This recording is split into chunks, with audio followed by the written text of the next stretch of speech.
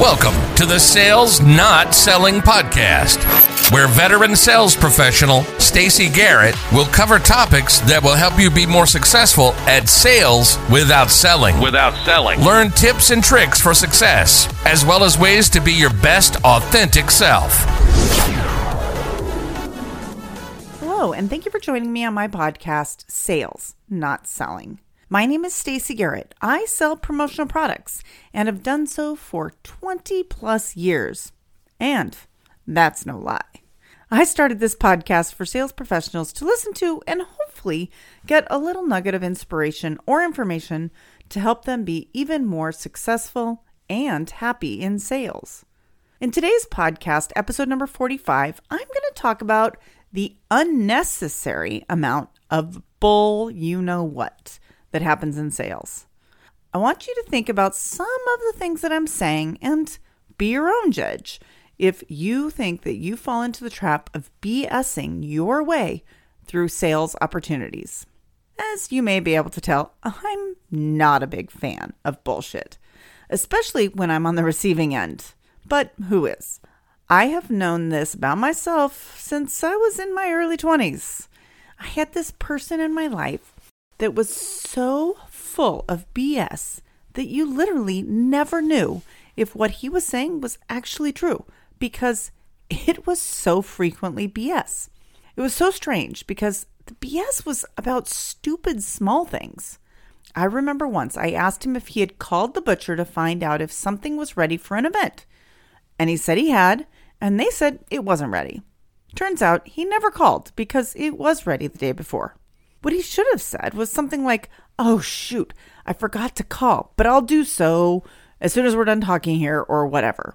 Honest answer, and honest mistake, right? Oh, he forgot. Why the need to be dishonest? It was examples like that that explains why I could never really tell if he was being honest. And funny enough, he was actually in sales. He was our insurance salesperson. And I remember one time he was trying to sell me life insurance. And I stopped listening because I could tell all he cared about was selling me life insurance and not about what I needed in my life. And he was just full of a bunch of BS. I know we all say a little BS every once in a while because, really, it's human nature. What I'm talking about here is the people that are always telling you BS stories. It really impacts their credibility with you. Do you have friends that you feel are always full of BS or not being straight with you? Do you have coworkers? Maybe you have clients even or vendors. My gut says that you know those people and you also can tell that they're bullshitting you. I know I have people in my life that are full of you-know-what. That even when they say something that is probably true, I question it. Another example, I had someone reach out to me recently trying to sell me something. And he started the text message by saying how much he had always admired me and my status in the industry. Oh my gosh, the second I saw that, I knew he was trying to sell me something because his actions, 100%, have never given me that impression over the 15 or so years that I have been working with him as a vendor. So then I was turned off by the rest of his message and questioned the credibility of his entire offer. Then when he sent me his offer, it was a canned email that wasn't personalized to me, but at the same time, he was actually asking me for help. If you've listened to many of my podcasts, you know that this is a recipe for me to tune him out and his offer. It all started with some BS and went downhill from there. My point of this example is to show that when you're authentically yourself and honest, people know it, but they also know it when you aren't. You may not think they can tell, but I'd venture to say that most of the time, they can. Be honest and authentic because it builds much greater relationships with your clients and prospects. You aren't supposed to be perfect or know everything, so own that when you have to. I have someone I have worked with for years that I believe doesn't want to look bad. Okay, now, who does want to look bad? Not me for sure. So they would completely make up stuff all the time because not knowing the answer or forgetting to do something was worse than just making up some BS. The issue was that there were almost always ways that I would find out it was BS. Example, I would ask if XYZ package went out on such and such date, and I'd be told yes. And then when I saw tracking, I'd find out it went out the day I asked about it, not such and such date it was supposed to. Now, here's the thing. I would have been frustrated that the package didn't go out when it was supposed to.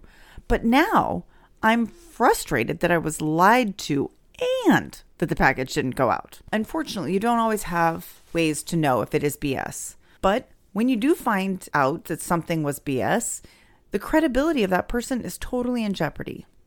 I know this probably sounds like a bunch of nagging and whining, but the whole point of this podcast today is to help you, as a salesperson, think twice before you make up some BS story or answer, because in the big picture, it could hurt your relationship with your client or prospect. And I swear to you, most people know when the answer is BS.